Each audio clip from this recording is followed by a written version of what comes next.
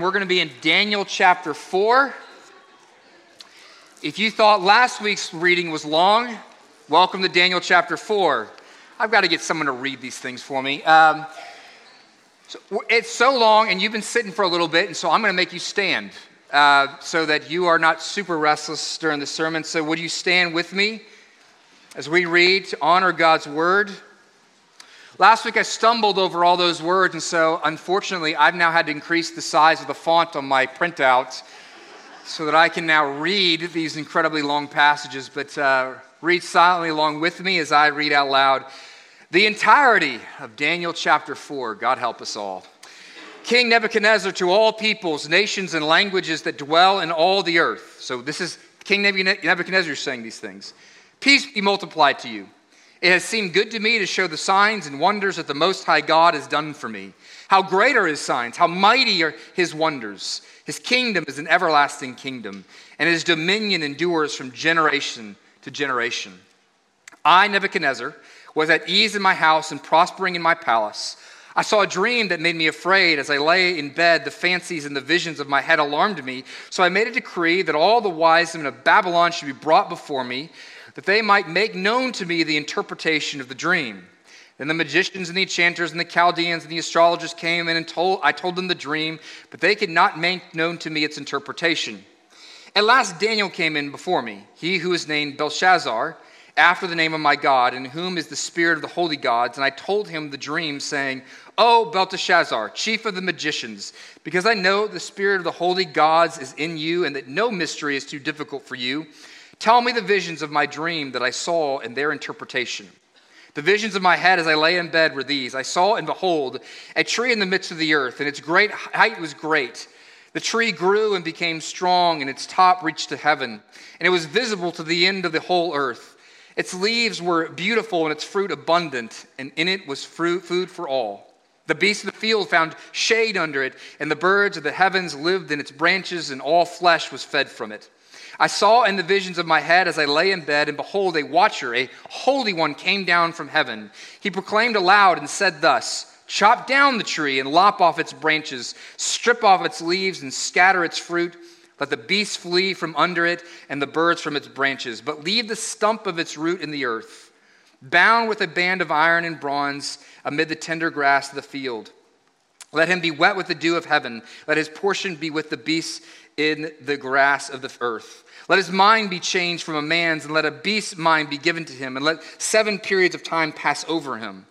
The sentence is by the decree of the watchers, the decision by the word of the holy ones, to the end that the living may know that the Most High rules the kingdom of men, and gives it to whom he will, and sets over it the lowliest of men.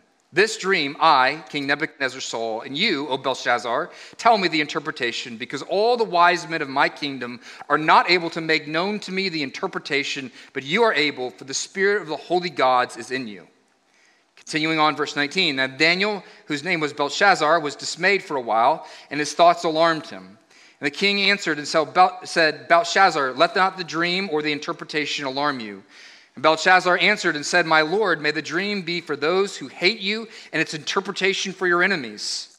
The tree you saw, which grew and became strong, so that its top reached to heaven, and it was visible to the end of the whole earth, whose leaves were beautiful and its fruit abundant, and which was food for all, under which beasts of the field found shade, and whose branches the birds of the heaven lived. It is you, O king, who have grown and become strong. Your greatness has grown and reached to heavens, and your dominion to the ends of the earth. And because the king saw a watcher, a holy one, coming down from heaven and saying, chop down the tree and destroy it, but leave the stump of its roots in the earth, bound with a band of iron and bronze in the tender grass of the field, and let him be wet with the dew of heaven, and let his portion be with the beasts of the field, till 7 periods of time pass over him. This is the interpretation, O king. It is a decree of the Most High, which has come upon my lord the king, that you shall be driven from among men, and your dwelling shall be with the beasts of the field. You shall be made to eat grass like an ox, and you shall be wet with the dew of heaven, and 7 periods of time shall pass over you, till you know that the Most High rules the kingdom of men, gives it to whom he will. And as it was commanded to leave the stump of the roots of the tree, your kingdom shall be confirmed to you from the time that you know that heaven rules. Therefore, O king, let my counsel be acceptable to you. Break off your sins by practicing righteousness, and your iniquities by showing mercy to the oppressed, that there may perhaps be a lengthening of your prosperity. Verse 28, and all this came upon King Nebuchadnezzar. At the end of 12 months, he was walking on the roof of the royal palace of Babylon, and the king answered and said, Is not this great Babylon, which I have built by my mighty power as a royal residence and for the glory of my majesty? While the words were still in the king's mouth, there fell a voice from heaven, O King Nebuchadnezzar, to you it is spoken, the kingdom has departed from you, and you shall be driven from among men, and your dwelling shall be with the beasts of the field, and you shall be made to eat grass like an ox, and 7 periods of time shall pass over you, until you know that the Most High rules the kingdom of men, and gives it to whom he will. Immediately the word was fulfilled against Nebuchadnezzar. He was driven from among men and ate grass like an ox, and his body was wet with the dew of heaven, till his hair grew as long as eagle's feathers, and his nails were like bird's claws. Unattractive. And the end of the days, I, Nebuchadnezzar, lifted my eyes to heaven, and my reason returned to me, and I blessed the Most High, and praised and honored him who lives forever, for his dominion is an everlasting dominion, and his kingdom endures from generation to generation. All the inhabitants of the earth are counted as nothing, and he does according to his will among the host of heaven and among the inhabitants of the earth, and none can stay his hand or say to him, What have you done? At the same time, my reason returned to me, and for the glory of my kingdom, my majesty and splendor returned to me. My counselors and my lord sought me, and I was established in my kingdom, and still more greatness was added to me. Now I, Nebuchadnezzar, praise and extol and honor the King of heaven, for all his works are right, and his ways are just, and those who walk in pride, he is able to humble. This is the reading of God's holy, inerrant, and infallible word. May the grass wither and the flower fade, but may the word of God stand forever. You, though, may finally be seated. Well, now you know what it was like when the Old Testament, when they would rediscover the law and they would read it all in one day and they'd all sit there and stand. Now you understand why they would just weep and repent. They're like, fine, just whatever it takes, just let me sit, for crying out loud. Well, we are looking at what it looks like to live counterculturally in the midst of Babylon, and this is a long, long story. But I love stories. Right? This is one of those stories that you would have even heard about and had in Sunday school. Daniel has lots of those kind of stories, like Shadrach, Meshach, and Abednego that we read last week. I'm a little bit of a bibliophile. I like to read books. And one of my favorite forms of literature, I think, is probably biography and memoir. I just love it. And my favorite book this year has been this book. I recommend this to you. Now, don't read it with your children. He is a believer, but he is he's profane. This is Harrison Scott Key. He's a humorist and a memoirist, and he wrote this book, How to Stay Married, the most insane love story ever told. It's the best book on marriage I've ever read. It is fabulous. If you want to hear what it looks like or sounds like in the grief it looks like to go through seeking to save a marriage, it's fabulous, and it is hysterical, and you would love it. I would even recommend particularly getting the audiobook because he reads it, and he's from Mississippi, and it is great reading. Now, in the prologue of the book, he tells you gives you the direction of where the book is going. He says, I thought I had a great marriage. Everything was awesome. And then I went through hell. And hell saved me, and it saved my marriage. That's essentially what he says. What he's giving in this book, and why I think it's so profound, is it is a testimony. He's actually a believer. And he's talking about in the book how his marriage went from what he thought was great to hell to being restored. And he shares a Christian testimony about the grace of God and the comfort of community and the restorative power of the gospel. And he does so with hilarity. It's a testimony. That's what he gives. And that's actually what we have in Daniel chapter 4. Nebuchadnezzar is actually sharing a testimony. The writer or the editor of Daniel, the book of Daniel, has taken this testimony by Nebuchadnezzar and has put it here in God's word. I don't know if you noticed this, but the whole chapter, or much of the chapter, is written in the first person. Right? Verses 1 through 3, it says, King of Nebuchadnezzar, to all the peoples, nations. Right? He's talking about himself. And at the end, at verse 37, he says, Now I, Nebuchadnezzar, praise and extol and honor the King of heaven. He's declaring, here is what the King of heaven has done for me. And then he says, let me tell you about how he brought me to this point of praise and worship. That's a testimony. He's worshiping God, and he's sharing the story about how God took him to this place of worship and humility where he's worshiping the King of heaven. Now, what leads to this worship in this testimony of Nebuchadnezzar? Nebuchadnezzar's testimony is how God took him from pride first, then to humility, and finally to worship. What an incredible story, and what an amazing change what God uses to bring him there. And he says, I want you to know the story of how I got there. This is what we have in churches, right? People get up and will share a testimony of how God brought change and transformation in their life. I mean, if we had Nebuchadnezzar today, he would be on the Christian conference circuit immediately. You got to hear this guy's testimony. He was turned into an animal of sorts. And he was the king of the world, essentially. He was an emperor of incredible might and power. But all testimonies are stated to encourage and to challenge the listener, the hearer. And so remember that the people of God, Daniel was writing after the fall of Babylon. And he's writing to a people who are, even though Babylon has fallen, who are now still under the thumb of another nation. And then they'll be under the thumb of another nation. And in fact, Israel will essentially be a slave state for the entirety of the time until Jesus returns. Persia will be over them. And then we'll see Rome, the Greeks, and we'll see Rome over them. And so what we have here, I think, is there's a kinship with the experience of the people of God that Daniel is writing to. A people who are in indefinite enslavement or an indefinite exile. That even when they return to Israel and seek to rebuild the walls and have some form of identity, there's still a people who are oppressed of sorts. And so the people of God are living in a world in which they have to live countercultural, which they have to speak and live under the thumb of prideful and arrogant emperors and rulers. And so we hear in this testimony what God uses brings Nebuchadnezzar to worship. And in that, there are lessons for the people of God as to how we are brought to worship and how we are to interact with proud men like Nebuchadnezzar, the emperors of this world. And so what does Daniel intend to teach the people of God through the story and the testimony of Nebuchadnezzar? First, 3 headings this morning. To help you in our time, we'll have lessons from each. First we get to learn from the pastoring of Nebuchadnezzar in this story. Let's get into it. Nebuchadnezzar starts the story by saying what? My life was good. I was chilling. I was content. And then God sent me a dream, and I was freaked out. And he tells the dream to the wise men of Babylon, and they, of course, can't figure this out. And so he finally calls Daniel in from the bullpen, and Daniel says, okay, here it is. There's this great tree. It's huge, all the way to heaven and earth. It's stretched to the ends of the earth, and all the nations are gathered under it. So he's speaking about the empire of Babylon. And he says, but then there's this watcher, this holy one, who comes and he chops it down. And here in the midst, the image changes from a tree, then the tree takes on a personal quality. It goes from talking about the tree as an it to talking about it as a he. And he says, in the he, now the tree is a he, and this Holy One pronounces a sentence of judgment on this man, this one who was once a tree and who is now a man, and he says, you will become like a beast of the field. And since the magicians and the wise men of Babylon couldn't interpret it, Daniel must do it. And so he tells Nebuchadnezzar this interpretation. But I want you to see 2 things about us as a people who live with the arrogant over us. And we do live with the arrogant over us.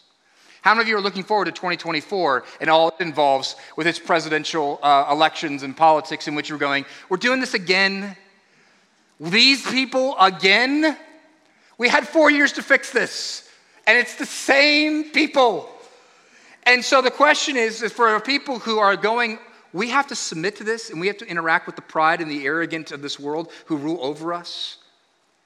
Daniel's teaching us what it looks like to be countercultural and to speak the truth. And even to be a people who pastor the arrogant over us. I want you to see 2 things about what Daniel does here. First, I want you to see Daniel's pastoral concern. There is Daniel listening to this dream in which a huge tree gets chopped down and somebody gets driven out to eat grass with cattle. A voice pronounces judgment over him, and Daniel knows this applies to Nebuchadnezzar. And the ruler who keeps Daniel, so here it is, he has to give this news to the man who enslaves him of sorts, who rules over and oppresses Daniel's people, who is a man of injustice and unrighteousness. Now, wouldn't you, if you were Daniel and you heard this, wouldn't you go, like you would cheer inside, you're like, yes, he's finally going to get what he's owed. But what's his response in verse 19? What does he say? Then Daniel was dismayed, and his thoughts alarmed him. And the king answered and said, Belshazzar, let not the dream or the interpretation alarm you. And Daniel said, my Lord, may the dream be for those who hate you, and its interpretation for your enemies. Daniel was dismayed and was struggling even to speak. He couldn't bear to tell the king this news because he's giving him awful news. We should marvel at the fact that Daniel is so freely and so willingly and so competently willing to serve this man who has destroyed his homeland and devastated his cities and deported his people. We could hardly, though, have a more practical and beautiful example of love your enemies in the Old Testament. To love your enemies and to seek their good. And that is what Daniel is after. And not only that, but I think Daniel, what we're going to see in a couple chapters is Daniel is a man of prayer. He prays 3 times a day, morning, noon, and evening. I wonder if Nebuchadnezzar was on his prayer list. Because we're also told to pray for our leaders, aren't we? And pray for those who rule over you. Daniel had gotten somehow beyond the malice and the vengeance and could take no pleasure in the destruction of the wicked. And in that, he marks the character of his God. Here's what it says in Ezekiel chapter 33, verse 11. Say to them, as I live, declares the Lord, I have no pleasure in the death of the wicked, but that the wicked may turn from his way and live. What would it take for you to pray for that boss who's just awful? That coworker at your job who walks around with a smugness and an arrogance that you just want to punch off their face. And yet to reach a point of such affection and care for them that you would be grieved by having to extend bad news to them. That you would want to give comfort to them. You see, Daniel is quite the opposite from another Old Testament prophet. There's a guy named Jonah. And we love the story of Jonah because Jonah gets swallowed by a whale, and then he gets spit up by the whale, and he goes to Nineveh, and he says, repent, and they repent. But you know what Jonah does after that? They repent, and he walks up on the hill, and he tells God, let me die. I can't believe they repented. I wanted you to kill them all. I wanted hellfire and brimstone to be rained upon them. And he throws a royal pity party out in the desert. That is the heart of most of us, is it not? That when we see the person in our family or we see that person at work or that political character that we hate, we would go, I hate them, I hate them, I hate them. I would like to just pray imprecatory psalms over them, and that's it. Destruction over them. And yet what we see for Daniel was the heart of his God. To love your enemy and to pray for them and to do good to them. Second thing, though, while he has great concern, we also see Daniel's pastoral courage. Daniel's pastoral courage here. Like Nathan confronted King David saying, you are the man, so Daniel declares to the most powerful man in the world, you are that tree. You are that beast of the field. And that takes some major boldness and courage. Daniel takes up prophetic courage and he speaks what is now known as speaking truth to power. And he says it to his face. His courage isn't in there. He doesn't simply interpret the dream, which Nebuchadnezzar could figure, well, Daniel's just doing his job. But Daniel doesn't stay there, does he? At the end, he then goes, now if I could give you a word of counsel here, maybe you should repent of your sins.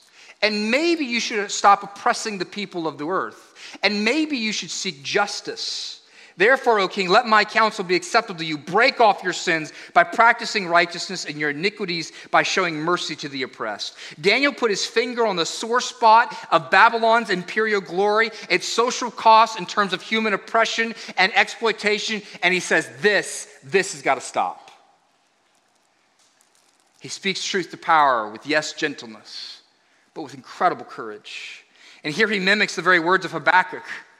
Habakkuk 2 is talking about the same exact thing. In the book of Habakkuk, he delivered these words of divine rebuke and judgment about Babylon. He says, shall not all these take up their taunt against him with scoffing and riddles for him and say, woe to him who heaps up what is not his own. For how long? And loads himself with pledges. Woe to him who gets evil gain for his house, to set his nest on high, to be safe from the reach of harm. Woe to him who builds a town with blood and founds a city on iniquity.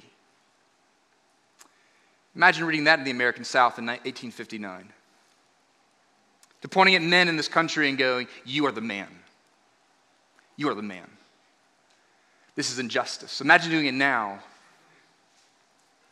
And he had the courage to say it.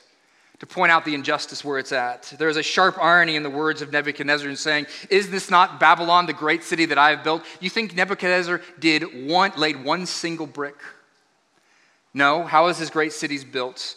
His cities were built on the backs of slaves and the oppressed people of the earth. And so Daniel's words may come with grief and gentleness, but they are packed with a lethal punch of courageousness. He faces the king with his social wickedness and his government, and he says, this must change. And therefore, brothers and sisters, we must be a people who are willing to share the bad news of God's call to repent. And it is not unloving to look at the world and say, this is wrong. You must turn from this. You must turn from this. We must be willing to tell others when God is not pleased with this pride or this human tendency to push him aside and to live in any way that we want. There is a place and time for Christians to stand up. Now understand a few wisdom principles with this. You see the courage, but you also see the concern. And also this is Daniel who's served now for probably 30 or 40 years. He has the collateral to do this. And he is a man who has bid his time.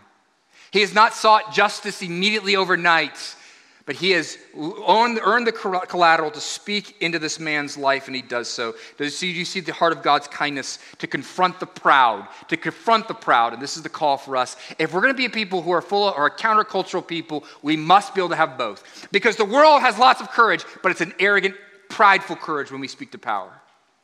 That's how we usually speak to power. And without any concern. Or often where we go, we have all the concern, but we're never willing to speak truth. But God says, if you're going to be countercultural, you must have both. You must be courageous and you must have concern. That's the first heading we have. The pastoral courage, the pastoral care of Daniel for Nebuchadnezzar. The second thing, though, we see in the heading of the story is the humiliation of Nebuchadnezzar. The humiliation. Pick it up in verse 29. At the end of 12 months, he was walking in the roof of the royal palace, and the king answered and said, is this not Babylon, which I have built by my mighty power as a royal residence and for the glory of my majesty? Nebuchadnezzar is quite full of himself. I mean, he just is. So this is a year after Daniel has given this warning about the dream, and after a year, nothing has changed. Nebuchadnezzar is still a man who's looked full of pride and living life in the way he wants to. Now understand, if there's ever anybody in this world who has reason for pride, it's Nebuchadnezzar. Let me just give you a sense of Nebuchadnezzar. He's built an empire, a culture, an administration, a city. As he stands and scans the panorama of his city, he can see in his city his 3 different palaces he has in Babylon. Babylon is the most indestructible city in the ancient world. It has a double-walled system. It has a moat around it. Then it has one wall, and then it has a second wall. Let me just give you a little description of this wall. It's 17 miles in circumference. That is, imagine this, that's the length of the green belt here. So that is the entirety, that's the size of Babylon, and it is surrounded by this moat and these 2 different walls. And these walls are between 20 and 25 feet thick. They could have 2-way traffic of chariots going up on the walls, and every 60 feet there would be a tower for guards to stand at both of these walls. And then this wall was not a short wall. It was 40 feet high. This is a man who has all the wealth of the world, has all the rule of the world, and he says, I built it. I did it. He thought of himself as God, not of a servant of God. Then he was the maker of the world and opposed to simply being understood as being a created being in the world. He was the one who creates his world. He forms it and he shapes it. This was about his glory. You see, pride is that which claims to be the author of what is really a gift from God. That's what pride is. Do you hear me there? Pride is when you claim to be the author of that which is really a gift from God. Pride is what makes you look at your life and say, this is mine. I did it. I shaped this. As opposed to looking at life and going, this is all of your grace. One scholar describes this pride of Nebuchadnezzar here as cosmic plagiarism. Someone who has been brought into your life, something has been given to you, and you say, well, I wrote it. I composed it. I did it. That's plagiarism. And that is the way many of us live our life. Humility is a completely different approach, though. Humility looks at life like this. Everything I have is a gift. And he looks at everything and says, I don't deserve this. If I deserve anything from God, it's discipline and his justice and his wrath. But my goodness, look what he has given me. There's something of Nebuchadnezzar in all of us, isn't there? That prideful sense that we look at our world and we say, I did this, I built this. And by the way, that can look like Nebuchadnezzar's, as in being like, look at me. And it can also be like this, I suck. And it's self-pity. Because you're looking at your life and you're like, look what I've done. Look what a screw up I've been. But they're both what? Self-focused. Self-focused. And this is the heart of pride. So after 12 months, Nebuchadnezzar clearly full of himself, and so God decides to turn him out to pasture. This is God's humiliation of Nebuchadnezzar. He's struck down by God with a season of utter mental illness. He says there's 7 seasons. We don't necessarily know what this means. This could be 7 months, 7 literal seasons like spring, winter, yada, yada, yada, or 7 years. I think it's 7 years based on the history that there's a 7-year period where we have nothing in the annals about this particular Nebuchadnezzar. So he goes and he lives outside and eats grass like a cow. This doesn't mean he was turned into an animal. He lives like an animal. Okay? That's what's going on here.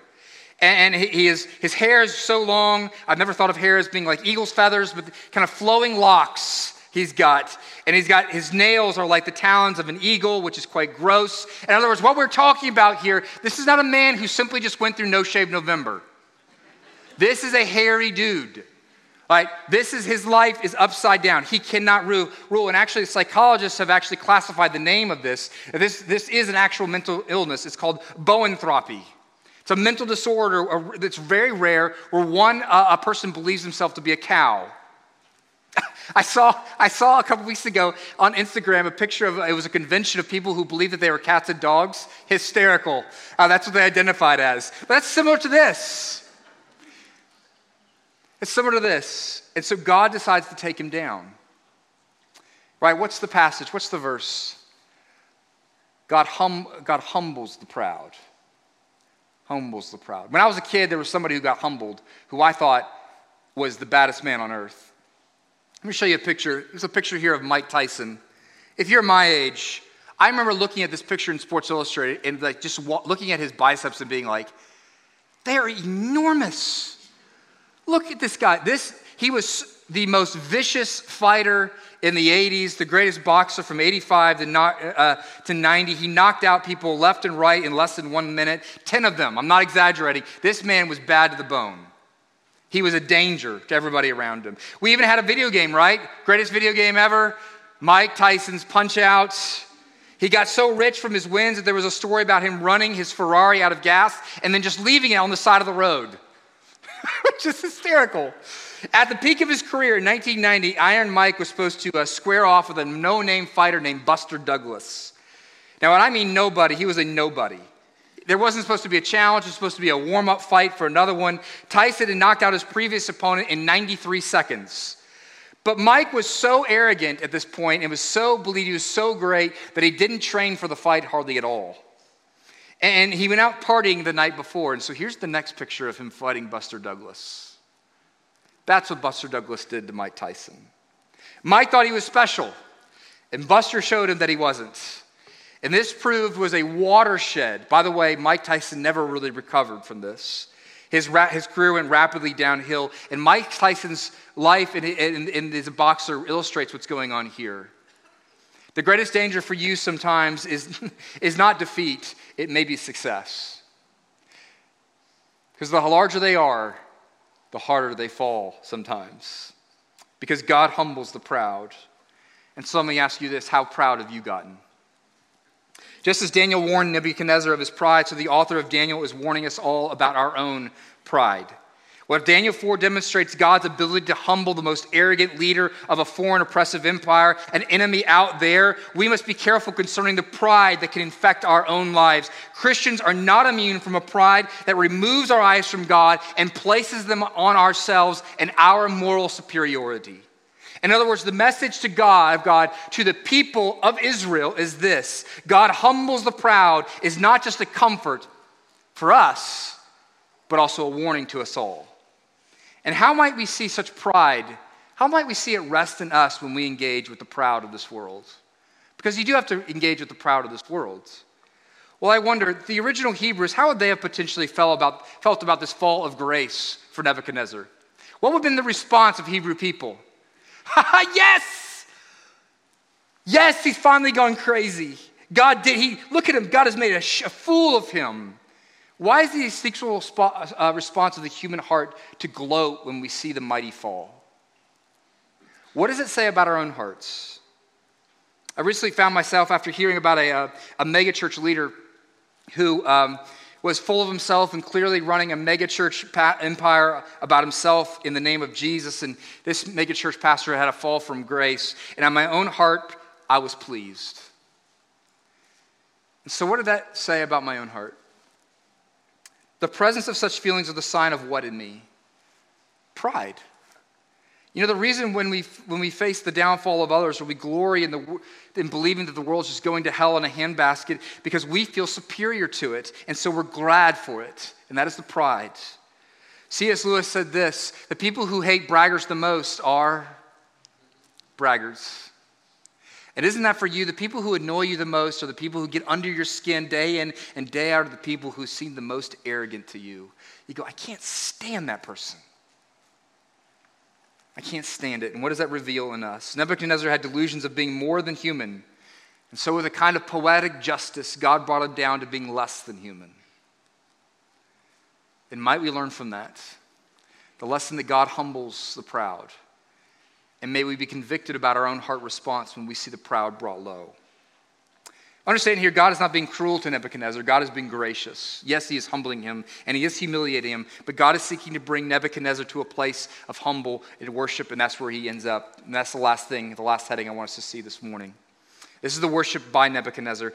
Nebuchadnezzar worships in verse 34. He says this. So he's been turned into this beastly-like character. He's how he's living. And then it says this: at the end of the days, I, Nebuchadnezzar, lifted my eyes to heaven, and my reason returned to me, and I blessed the Most High, and praised and honored him who lives forever. For his dominion is an everlasting dominion, and his kingdom endures from generation to generation. The key moment here is that Nebuchadnezzar lifts up his eyes. What kind of worship can cow-like people do? Not very articulate worship. He's provided a worship that only an animal could do, which is simply lifting up his eyes. In the scripture, that phrase, lifting up your eyes, is a gesture of humility, of acknowledging God. It's a wordless gesture that says, I am small and I depend on you. The humiliation by God was not a cruelty. It was a means of bringing Nebuchadnezzar to a place of worship. And as God heals him and restores him, he overflows with what? Worship for the true God. This is the case of Chuck Colson. Some of you know, if you're older, you may know that name. Chuck Colson was the special counselor to President Richard Nixon. He walked in and out of the most powerful office of the world. He was the president's hatchet man. He was in his inside circle. He was one of the president's men until John Dean blew the whistle in 1973. And Chuck Colson found himself as the pariah of American culture and found himself in jail. And at that low place, he lifted up his eyes to Jesus. He said this. He admits that the worst and most humiliating experience in his life was the best thing that ever happened to him. What God is after in humbling and humiliating Nebuchadnezzar here is not ultimately the humiliation. It is the restoration to a place of worship. And in humiliation, what has Nebuchadnezzar learned about God that brings him to that place of worship? He says it 3 different times. He makes it profoundly clear. We're going to read them all. Verse 17, the sentence is by decree of the watchers, the decision by the word of the holy ones, to the end that the living may know that the Most High rules the kingdom of men. Verse 25, and after 7 periods of time shall pass over you, till you know that the Most High rules the kingdom of men and gives it to whom he will. And in verse 32, we see the same thing again. These seasons of time will pass over you until you know that the Most High rules the kingdom of men. Do you think God's trying to make himself clear here? Daniel hammers home the point that Nebuchadnezzar has now learned, and that is the key point and the main point of this story. Here's the main point, and it is very critical. And this is what Nebuchadnezzar learns and what brings him to a place of worship. The main point is this: God rules. God rules. Not you, Nebuchadnezzar, God rules. And God rules not just in heaven, but God rules the kingdom of men. And therefore, human rulers serve at his pleasure. They are the lowliest of men. The Most High also exercises a concrete sovereignty here. Do you see this? This is not, when he says the kingdom of men, it is, Nebuchadnezzar would have thought this. Well, of course, he had many gods. Of course, God is the God of heaven. That's where gods are supposed to stay. I'm the God of down here. But the affront to Nebuchadnezzar is that God says, I'm not simply the God of heaven, I am the God of heaven and earth. And I am the one who's put you into this place. I'm the one who rules over you. As Ronald Wallace, one commentator, said, is God rules down here, not merely up there. And that is good news for a people living in exile, is it not?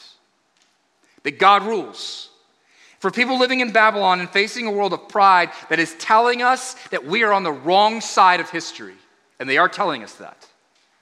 And believing that they are so ingenious for exalting their foolishness and calling that which is evil good. And we see the rulers of this world ruling with oppression and injustice and perverting justice. We can take comfort in this, even in that. God says, I rule. And we cannot understand it maybe and struggle with why he's bringing about the things that he's bringing about. But we better not believe for 1 second that these things and these events that are happening in our culture, in our world, and this oppression and this injustice is out of the hands of our mighty God. To the oppressed and people under the foot of dictators who are small and weak, God is saying, hey guys, remember this, I'm bigger than them. And with a flip, a snap of my fingers, they could be out eating grass. I remember reading about one mighty Civil War general who boasted that he had never lost a battle. A few days later, he was killed from a tick bite. Oh, how the mighty fall.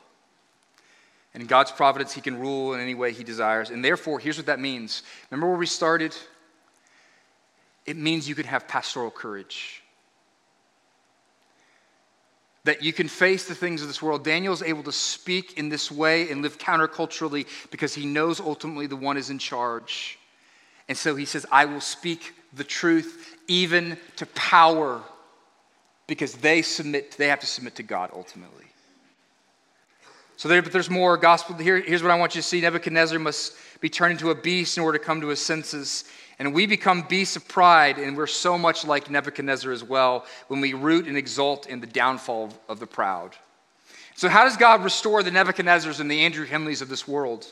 How does he remove the beastliness that is pride, the thing that turns us animal-like at work and in our home? It happens when you see the sovereign king become a beast like us. That's what will soften you. It will make you low. You see, the gospel is this, that the king who ruled heaven and earth was made low. You see, Jesus Christ was the only one who ever stood on the face of the earth and was truly the master of the universe who could look out over the world and say, it all belongs to me. And yet he says, I lay it all down and I become low, like a servant. That's Philippians 2, but there's also this in Isaiah 52 where it says this. It says this, Isaiah 52, verse 13, behold, my servant shall act wisely. He shall be high and lifted up. It's speaking about Jesus, and he shall be exalted. But how does that come about? How does he get to the exalted high place? Verse 14 and 15. As many were astonished at you, his appearance was so marred beyond human semblance. So shall he sprinkle many nations. What is this the story of? This is the story of Jesus who came and was beaten and gored and was slashed and was gashed and was marred so that he was a man of sorrows and a man of sufferings, a man who we could not look upon without shame upon ourselves. And he says, I was marred. I became one who looked as less than human so that he may what? Sprinkle the nations. In other words, may he sprinkle the proud and wash us clean. That the one who is truly the master of the universe became low so that he may cleanse and wash the sins of those who are beasts of pride. And what does this seeing this king who leaves heaven to earth, what does it do for prideful beasts like you and me and Nebuchadnezzar's? What does seeing this king do for us? It will melt your beastly hearts. It's hard to remain prideful when you see somebody die for you. How do people of God become humble enough to be patient with the pride of other men? To where you can go into work and you can have a boss who is so full of himself, and yet you can learn to be so humble and so gentle and so compassionate that you can speak with concern and love and compassion and truth. How do you get to that place? You must be made low. Francis Fenelon, who was a archbishop, pastor, said this: nothing will make us so tender to the faults of others as by self-examination thoroughly know our own. But might I add to that when you come face to face with the beast that is inside you, the beast whose name is pride, and then you see the God of the universe made low and come to you and say, that man and that woman, that's who I died for. I was made low to cover that sin, that part of yourself that is actually so ugly and grotesque. I died for that man. That your heart gets melted. And you say, oh, if he would do this for me, in my pride and my arrogance, then I, like Daniel, can turn around and love my enemies and pray for those over me and be gentle and truthful with the proud. The way you get a humble heart is that he allows you to have compassion, seek the good of even the proud, is that you look to the cross and you see Jesus dying for even your pride. Let's go to the table of mercy.